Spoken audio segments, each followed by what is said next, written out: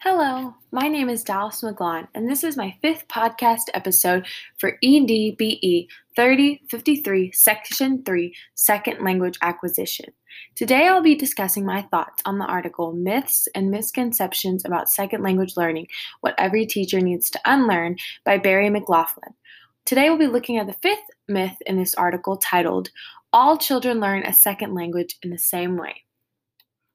When I was reading this article, the first thing that stood out to me in the article was taking note that most likely teachers would immediately disagree with this myth. Most anyone would agree that everyone learns at a different rate or in a different way.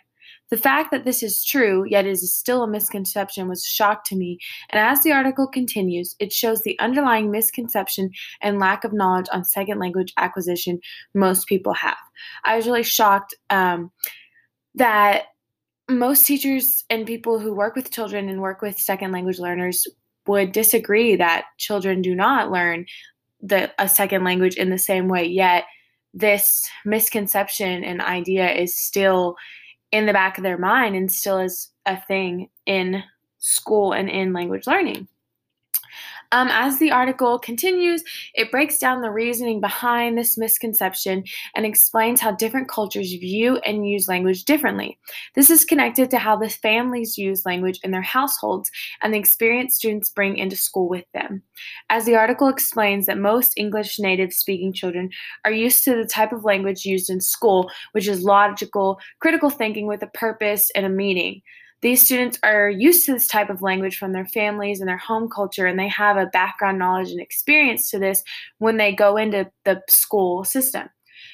Comparing this to an English language learners whose culture might not view language as the same, the article explains that using assumptions and inferences in other language is often used.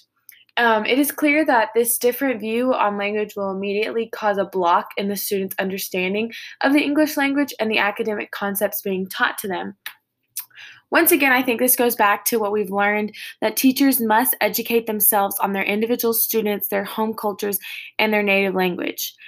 I think once this is accomplished, the teacher can try to find ways to imitate their native language's view on culture and characteristics in the classroom by tailoring lessons and the delivery of the material in a way that is familiar to the students. I think that once the teacher has a knowledge of something that is common in the language that the student is used to, especially at the beginning of the school year when everything is so brand new to the student, the teacher can really try to find ways to tailor their delivery, their message of the instruction in a way that is familiar and has the same characteristics of the student's native language and their viewpoint of language. Another aspect that the article talked about that stood out to me was the explanation of cultural differences and how children view adults and conversation with adults. It explained that some cultures are more accustomed to learning from children and peers because of being cared for by older siblings and not having much social interaction with the adults. Once again, the same theme of having knowledge and understanding of the student's home culture is important, and it's also important for the teacher to respect this home culture. I think that if the teacher notices that in their classroom that the student's home culture is used to having conversations and asking questions with peers and classmates instead of and they don't feel comfortable talking to an adult because that is not something that they're used to in their culture and could be seen as disrespectful or something. I think that the teacher should notice these things and utilize partner work, such as the pair and share strategy, where students work with the partner and ask questions with each other and then share with the group. So that way the students, if they have questions but they don't feel comfortable talking to the teacher, they can share it with their classmates. And then that way they can get help from their classmates. In addition, it is important for teachers to know that there are many different learning styles in the classroom and have knowledge of ways to best teach these students. This goes for all students, all subjects, but especially English language learners who are already having so many hurdles to jump over.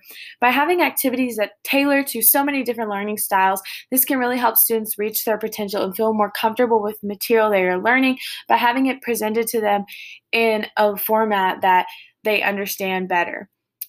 Overall, I really enjoyed this article. It opened my eyes to the fact that even people who have knowledge on misconception and on how students learn a second language, they can still be influenced by the underlying lack of exposure, understanding, and stigmas in the school. Um, as a future educator, I hope to stay educated on what English language learners are experiencing and feeling, and how to best include their home culture in the classroom and adapting to help students reach their academic potential. We've learned many times in this class that it's important to not only have knowledge of the students' home culture, but celebrate and embrace their home culture and have it be present in the classroom to make them feel comfortable and welcome and cared for in the classroom. And I think this article just once again, or this myth in the article, just once again shows us that point. I really enjoyed reading this article, and thank you for listening to this week's podcast episode.